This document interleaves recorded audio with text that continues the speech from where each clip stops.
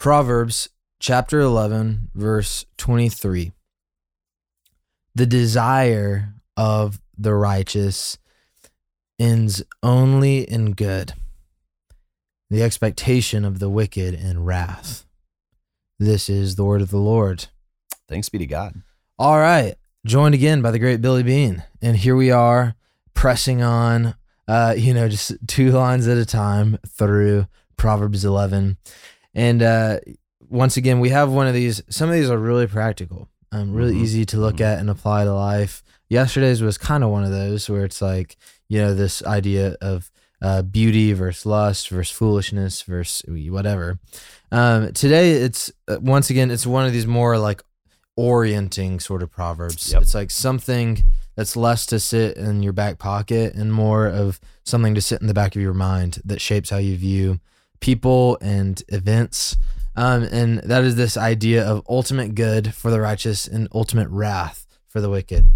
So, Billy Bean, please enlighten me.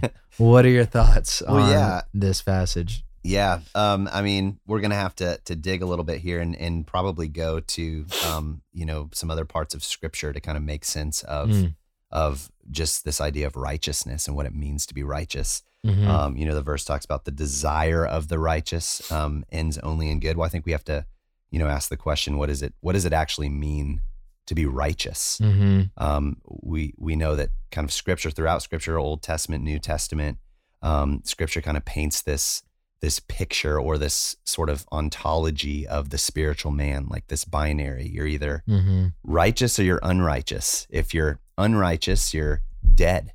You're dead in your trespasses. You have a corrupt nature. Old Testament speaks about this. New Testament speaks about this corrupt nature that makes you dead. Yeah. And you're spiritually dead. And so your desires are not righteous. They're unrighteous. They're actually oriented towards, and we'll talk about this. I want to talk about this in a second, but your desires are pointed towards an end that isn't God. It's ultimately, yourself.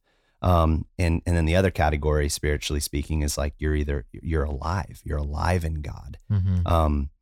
Psalm 53, 1-3, it's quoted in Romans as well, talks about how none are righteous. Like no, not one, no one understands, no one seeks God, everyone's turned aside. So we know that there's really nobody who's spiritually righteous, no, not one. And there has to be sort of this imputed righteousness that comes from God. It comes from the outside. And so I think that's the first question that we have to ask, what does it mean to be righteous? And I think it's a state. It's you're either righteous or you're not. Yeah. And from the beginning of God's relationship with his people, Abraham believed God and it was counted to him as righteousness. That's right. So I totally agree. And this idea of being a righteous person, even in the Old Testament, even sort of at the pinnacle of Levitical law and everything, it actually is this identity, this status that rests upon faith in God, not upon following laws. And, we actually find all the way through the Old Testament and the New Testament, people who are doing a good job obeying the law, and yet they're completely unrighteous. So I think that is a great point. And, this idea of the desire of the righteous, and how God fulfills the desire of the righteous, which, reaches far outside of Proverbs 11, that it's really like you have to define desire and maybe not even to define, but like understand this idea of how God relates to our desires. Because, I remember hearing, kind of these verses. I'm scanning through Psalm 34 because it has like a lot of these sorts of lines that, verse 9, fear the Lord, you as saints, those who fear him have no lack. There's kind of all these lines that, God fulfills the desire of his people, of the righteous. And I used to think that meant like, okay, if I'm in God, if I'm righteous, then he'll give me what I want. And really what I've sort of found is that it's more that, living in the righteousness of Christ changes what you want. Exactly. So what are your thoughts on that sort of theme? Yeah. It kind of reminds me of the old, theologian Jonathan Edwards, he wrote a book, Religious Affections, and he talks about how, it kind of talks about this spiritual binary that I mentioned earlier. If you're dead in Christ and you're corrupt in nature, then your desires are going to follow suit. You're going to want things that, spiritually dead people want. And so, will you say, okay, well, how about my atheist neighbor? They do good things. They desire good things. Well, yes. I mean, I think generally people do good things and they desire to do good things, but what is the ultimate goal?